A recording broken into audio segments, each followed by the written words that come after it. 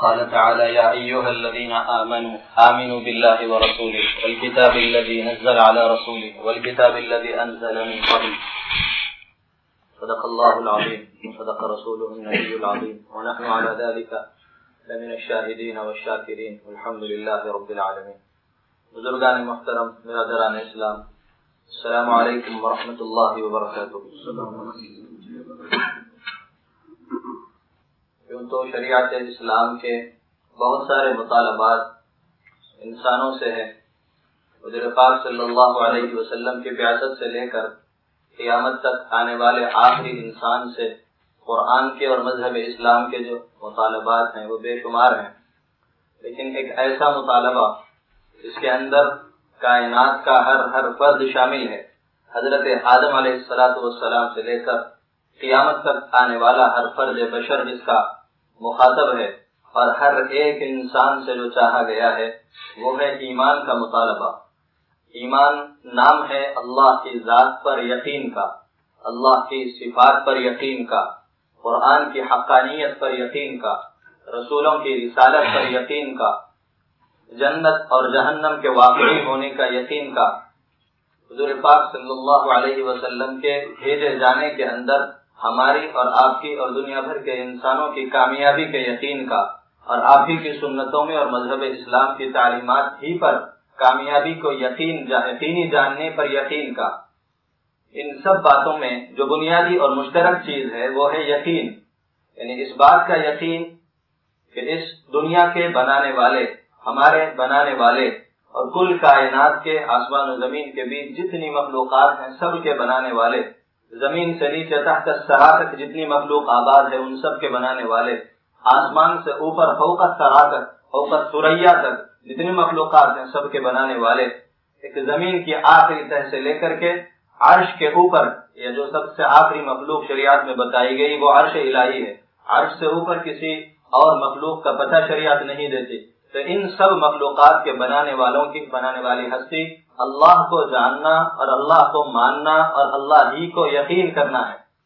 ایسا نہیں ہے کہ یہ دنیا یا ہم یا یہاں جتنی چیزیں ہمیں نظر آتی ہیں یہ موجود ہیں لیکن نظر نہیں آتی، وہ ساری کی ساری چیزیں از خود کسی اتفاق کے نتیجے میں وجود میں آ گئی ہیں. کسی ایٹم کے پھٹنے سے اتفاقاً ان کا وجود ہو گیا ہے. ایسا نہیں ہے. ام خلقوا من غیر شیء ام هم الخالقون، کیا یہ از خود پیدا ہو گئے ہیں یا انہوں نے خود اپنے آپ کو بنا لیا ہے؟ ایسا نہیں ہے. ہیچ چیزیں خود بخود چیزیں نہ شد، ہیچ تیرے خود بخود خنجر نہ شد. کوئی بھی چیز جس کو آپ کوئی نام دیتے ہیں وہ نام اس کا اپنے آپ نہیں بن گیا.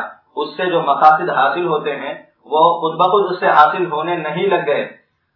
کوئی بھی لوہے کا ٹکڑا بغیر بنائے ہوئے کسی کاریگر کے وہ خنجر اور تلوار اور نیزہ اور تیر نہیں بن گیا. تو دنیا کے اندر ہر چھوٹی سے چھوٹی چیز سے لے کر ہر بڑی چیز تک کے بنانے والے اللہ ہیں. امام ابو حنیفہ رحمۃ اللہ علیہ سے ایک دہریے نے مناظرہ کیا تھا. مناظرے کا وقت مقرر ہوا.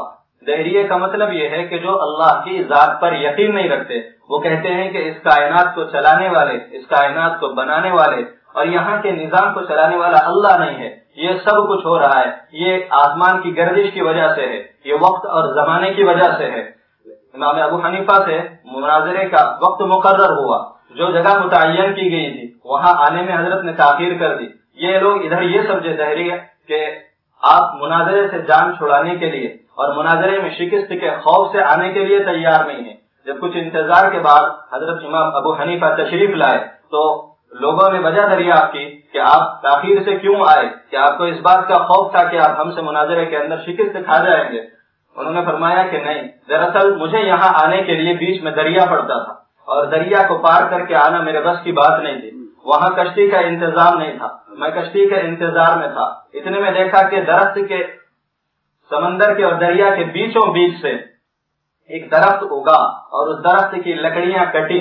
از خود یہ سب ہو رہا ہے. اور اس کے بعد پھر وہ تختیاں آپس میں جڑی اور جڑ کر کے ایک کشتی کی شکل اختیار کی. پھر وہ میرے پاس چل کر کے خود بخود آنے لگی. پھر میں اس میں سوار ہوا تو وہ مجھے یہاں تک پہنچا گئی. لوگوں سب حیرت سے کہنے لگے کہ یہ تو ناممکن بات ہے، یہ کیسے ہو سکتا ہے کہ درخت خود بخود پیدا ہو جائے وہ بھی پانی کے اندر سے؟ یہ کیسے ہو سکتا ہے کہ درخت کی لکڑیاں کٹ جائیں وہ بھی خود بخود کسی کے کاٹے بغیر؟ یہ کیسے ہو سکتا ہے کہ کوئی کشتی بن جائے وہ بھی خود بخود کسی نجار اور بڑھئی کے بنائے بغیر؟ تو امام ابو حنیفہ رحمۃ اللہ علیہ نے اب ضرب لگائی اور زد کی ان کے عقیدے کے اوپر، ان کے ایمان کے اوپر. تو پھر یہ کیسے ہو سکتا ہے کہ جو اتنی بڑی کائنات تم کو نظر آ رہی ہے، بے ستون کا جو آسمان تم کو نظر آ رہا ہے، اور اس قدر خوبصورت زمین جو گول ہونے کے باوجود اس پر انسان ٹکے ہوئے ہیں کشش ثقل کی بنیاد پر، یہ جو زمین بنی ہوئی ہے اور بچھی ہوئی ہے جس پر انسان بآسانی چل پاتے ہیں، اور ان زمین و آسمان کے بیچ میں جتنی مخلوقات آباد ہیں وہ از خود کیسے پیدا ہو گئے، اور ان کی تربیت کا انتظام خود بخود کیسے ہو گیا؟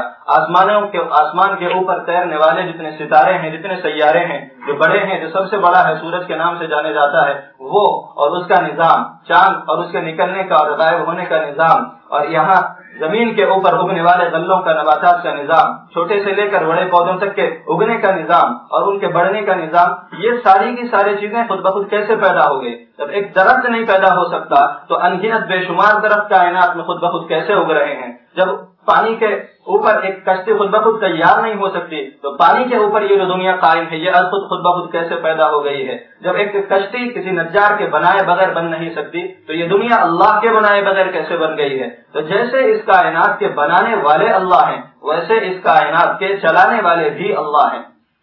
اللہ نے جب اس دنیا کے چلانے والے جب اللہ کی ذات ٹھہری تو کسی بھی چیز کے استعمال کا طریقہ اس کا بنانے والا بتاتا ہے. اس دنیا میں ہم آئے ہیں، ہم کو اللہ نے بنایا، ہمارے اندر جتنے اعضاء فٹ ہیں وہ سب اللہ نے عطا کیے. تو جیسے مشینوں کے بیچنے والے مشینوں کے استعمال کا طریقہ بتاتے ہیں، پورے تفصیلات کے ساتھ میں پرچے آپ کو مہیا کرتے ہیں اور دیتے ہیں کہ اس مشین کو اس طریقے سے آپ استعمال کریں گے. ایسے ہی اس دنیا کو اللہ نے بنایا، اس کی مخلوقات کو اللہ نے بنایا، ہم سب کو اللہ نے بنایا. تو اللہ پاک نے ہمیں خود اپنے آپ کو استعمال کرنے کا اور اس دنیا کو استعمال کرنے کا طریقہ اور قانون بڑی تفصیل کے ساتھ میں بنایا ہے اور بتایا ہے اور انبیاء کے ذریعے سے ہم تک پہنچایا ہے. اور یہ وہی ہے جس کو قرآن کے نام سے یاد کیا جاتا ہے. یہ وہی ہے، یہ وہ جو پرچیاں لوگ دیتے ہیں مشینوں کے استعمال کے طریقے کو بتانے کے لیے. اللہ پاک نے انسانوں کو دنیا چلانے کے انتظام کے لیے قرآن بھیجا. اللہ پاک نے انسانوں کو اپنے اعضاء کا صحیح استعمال بتانے کے لیے قرآن بھیجا. اللہ پاک نے اندرونی اور بیرونی جتنی قوا ہیں انسان کے اندر ان سب کے صحیح استعمال کی خاطر اس قرآن کو بھیجا اور قرآن کو اتارا ہے. تو اللہ کی ذات پر یقین کا ہونا کہ اس دنیا کے پیدا کرنے والے اور چلانے والے اللہ ہیں، اور اس دنیا کے اندر چلانے کے نظام کیسا چلنا ہے اور دوسروں کو کیسے چلانا ہے اس قانون کے بتانے والے بھی اللہ ہیں. اور اس کی حقانیت پر ایمان رکھنا، قرآن کے اندر جتنے احکام ہمارے لیے آئے ہیں وہ مجبوری نہیں ہے ہمارے لیے، وہ پابندی اور خامخواہ کی قید نہیں ہے ہمارے لیے. بزرگان دین فرماتے ہیں اور انبیاء کرام نے فرمایا ہے کہ اللہ پاک جب کسی قوم کو، فرد کو، طبقے کو اور گروہ کو اور جماعت کو نوازنا چاہتے ہیں تب ان کے لیے احکامات کے سلسلے کو حق تعالی جاری فرماتے ہیں، احکامات کے سلسلے کو قائم فرماتے ہیں اور ان کی تعمیل ہی کے اندر انسانوں کی کامیابی کو یقینی بتاتے ہیں. اسی سلسلے کو دے کر کے حضور پاک صلی اللہ علیہ وسلم کو بھیجا گیا تھا. اسی لیے قرآن کریم میں فرمایا گیا لقد من اللہ علی المؤمنین اذ بعث فیہم رسولا. اللہ نے رسول کو بھیج کر کے تمہیں پابندیوں میں جکڑ نہیں دیا. اللہ نے رسول کو بھیج کر کے تمہارے لیے تمہیں دنیا کے اندر مقید نہیں کر دیا، بلکہ بہت بڑا احسان اللہ پاک نے فرمایا لقد من اللہ علی المؤمنین، بالیقین اللہ نے احسان کیا اہل ایمان پر. اذ بعث فیہم رسولا، جب اللہ نے انہی میں سے ایک رسول کو ان کے پاس میں بھیجا. اب وہ آ کر کے کیا کرتا ہے؟ صرف کمانے دھمانے کے طریقوں کو نہیں بتاتا ہے، وہ صرف جائز لذتوں کے اٹھانے کے طریقوں کو نہیں بتاتا ہے. اس کے بنیادی کام یہ ہے یعلمہم الکتاب والحکمت ویزکیہم، کہ کتاب کی اور حکمت کی یعنی اللہ کے کلام کی، قرآن کی اور اپنی سنتوں کی وہ تعلیم دیتا ہے. ان کو تلاوت کر کے سناتا ہے، آیتیں پڑھ پڑھ کر کے سناتا ہے اور آیتوں کا جو مضمون ہے وہ بتاتا ہے. اس کے اندر جو اجمال ہے، جو ابہام ہے، اس کو اپنی تفصیل سے وضاحت کے ساتھ میں بیان کرتا ہے اور اپنی عملی نمونوں کے ذریعے سے امت کو قرآن پر عمل کرنے کا طریقہ بتاتا ہے کہ قرآن پر اگر تم از خود چلنا چاہو گے تو یہ تمہارے لیے ممکن نہیں ہے. اس پر عمل کرنے کا طریقہ یہ ہے کہ قرآن پر مجھے جیسا عمل کرتے دیکھو ویسا عمل کرنے والے بن جاؤ. یہ بتانے کے لیے حضور پاک صلی اللہ علیہ وسلم کو اللہ پاک نے بھیجا ہے. تو آپ حضور پاک صلی اللہ علیہ وسلم کی رسالت پر ایمان لانے کے اندر 3-4 باتیں بہت اہمیت کے حامل ہیں. ایک تو یہ کہ آپ کی ذات سے محبت کا ہونا ایمان کی نشانی ہے، ایمان کی علامت ہے اور ایمان کا حصہ ہے اور ٹکڑا ہے جس کے بغیر ایمان نامکمل ہے. اگر کسی کو حضور کی ذات سے محبت نہیں ہے تو وہ مومن نہیں ہو سکتا. یہ ایمان کا حصہ ہے کہ اللہ کے رسول کی محبت کو دل میں جگہ دی جائے. اور یہ ایسی بات نہیں ہے کہ آدمی کو تیار کرنا پڑتا ہے اپنے آپ کو کہ وہ رسول اللہ کی محبت کے لیے اپنے دل کو آمادہ کرے. نہیں، بلکہ حضور پاک صلی اللہ علیہ وسلم کے اس کائنات پر، کائنات کے ہر فرد پر، کائنات کی ہر نوع پر اس قدر احسانات ہیں، اس قدر رحمتیں اور برکتیں ان کی وجہ سے اس دنیا کو ملی ہیں کہ ہر آدمی، ہر مخلوق اپنے آپ کو آپ کے احسانات سے زیر بار سمجھتا ہے، اپنے آپ کو ممنون سمجھتا ہے اور اس کے لیے محنت نہیں کرنی پڑتی کہ اللہ کے رسول کی محبت کو دل میں جگہ دی جائے. فطری طور پر اللہ نے جیسے اپنی محبت کو لوگوں کے اور انسانوں کے دلوں میں پیدا فرمایا ہے، ویسے ہی فطرت کے اندر رسول اللہ صلی اللہ علیہ وسلم کی محبت کو بھی اللہ نے پیدا فرمایا. اس سے آگے بڑھ کر، یہ تو فطری چیز ہے، یہ اختیاری نہیں، غیر اختیاری چیز ہے. اس سے آگے بڑھ کر جو تقاضے ہمارے سامنے آتے ہیں رسالت کے حوالے سے، وہ یہ ہے کہ رسول اللہ صلی اللہ علیہ وسلم کے بارے میں ہمارا یہ یقین ہو کہ آپ کو جو بھیجا گیا وہ ہماری کامیابی کے لیے بھیجا گیا. آپ کو جو بھیجا گیا وہ صرف اخروی نہیں، دنیاوی فلاح کے لیے بھی بھیجا گیا. اور یہ یقین جانا جائے کہ اگر ہم حضور پاک صلی اللہ علیہ وسلم کی تعلیمات پر عمل کرتے ہیں تبھی ہم کامیاب ہیں. اگر ہم حضور کی تعلیمات پر عمل کرنے میں ناکام ہیں تو پھر ہم یہاں کے اسباب اور آلات کی، دنیا بھر کی نعمتوں کی، آسائشوں کی اور اسباب کی فراوانی کے رکھتے ہوئے بھی ہم ناکام.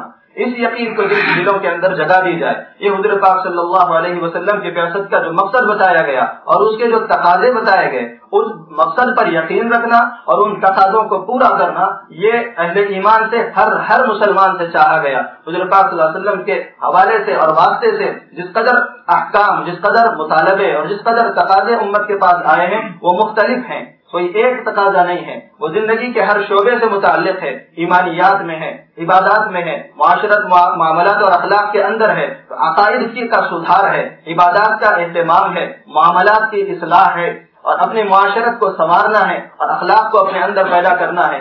یہ چیزیں آتی ہیں، ان پر عمل کا درجہ بعد میں آتا ہے اور ان کے اوپر یقین کا اور ایمان لانے کا درجہ پہلے آتا ہے. حضور پاک صلی اللہ علیہ وسلم نے جب آپ کی بعثت ہوئی اور دعوت دینی شروع کی، اس وقت نہ نماز تھی، نہ زکات تھی، نہ روزہ تھا، نہ حج تھا. اس وقت اگر کوئی چیز تھی تو اس وقت صرف ایمان کی محنت تھی اور ایمان کی دولت تھی اور اسی کی دعوت سارے انسانیت کو دی جاتی تھی کہ کفر و شرک سے لوٹنا ہے، غیر اللہ کی پرستش سے لوٹنا ہے، غیر اللہ کی پوجا سے لوٹنا ہے. جس قدر بت دنیا میں آباد ہیں، کہیں پتھروں کے بت ہیں اور یہ جو دھاتوں کے بنے ہوئے بت ہیں، کبھی یہ ہوتے ہیں، کبھی انسان خود ہی شخصیت پرستی کی وجہ سے معبود بن جاتا ہے، کبھی نظریات اور تصورات کو خدا کا درجہ دے دیا جاتا ہے. تو ان سب چیزوں سے، ان سب بت پرستی کی شکلوں سے نکلنا ہے.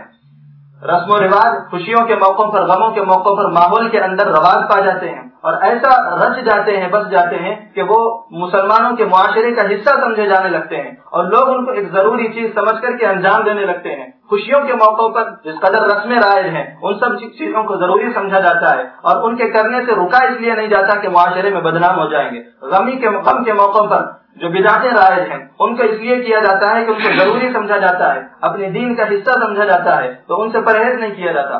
جبکہ خوشی کے موقع پر کی جانے والی رسمیں ہوں یا غم کے موقع پر کی جانے والی بدعتیں ہوں، ان ساری کی ساری بدعتوں کے اندر، خرافات کے اندر، رسوم اور رواج کے اندر رسول اللہ صلی اللہ علیہ وسلم کی تعلیمات کا کچھ حصہ بھی نہیں ہے. آپ نے ان رسوم کو رواج دینے کے لیے دنیا میں اپنے آپ کا ظاہر کرنے کا مقصد نہیں بتایا.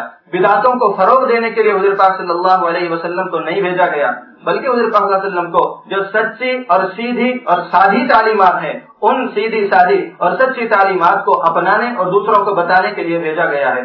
آپ علیہ الصلوۃ والسلام کی جو تعلیمات سچی اور سیدھی ہیں ان کو ماننے کے لیے ہمارا دل ہچکچاتا ہے کہ جب تک ان کے لیے ہم مسالے اپنی طرف سے تیار نہیں کر لیتے، ان کے آگے پیچھے اپنی طرف سے کچھ اضافے نہیں کر لیتے، اس وقت تک ہمیں نامکمل اور بدمزہ اور بے مزہ اور پھیکا سی یہ عبادتیں، یہ ہمارے مذہبی جو اعمال ہیں یہ ہمیں پھیکے اور بے مزہ محسوس ہوتے ہیں، حالانکہ آپ علیہ الصلوۃ والسلام کی سچی اور سیدھی تعلیمات پر عمل کر لینا ہی ہماری کامیابی ہے۔